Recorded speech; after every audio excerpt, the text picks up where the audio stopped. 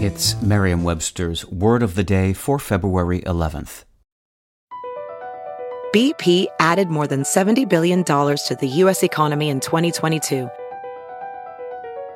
Investments like acquiring America's largest biogas producer, Archaea Energy, and starting up new infrastructure in the Gulf of Mexico. It's and, not or.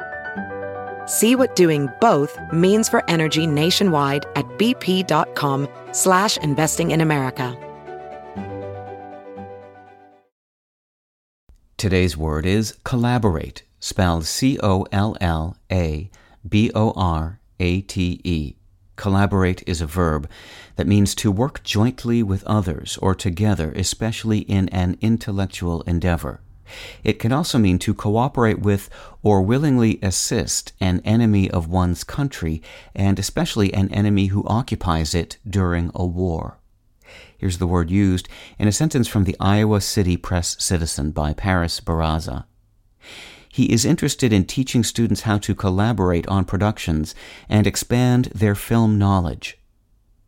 The Latin prefix com, C-O-M, meaning with, together, or jointly, is a bit of a chameleon. It has a tricky habit of changing its appearance depending on what it's next to.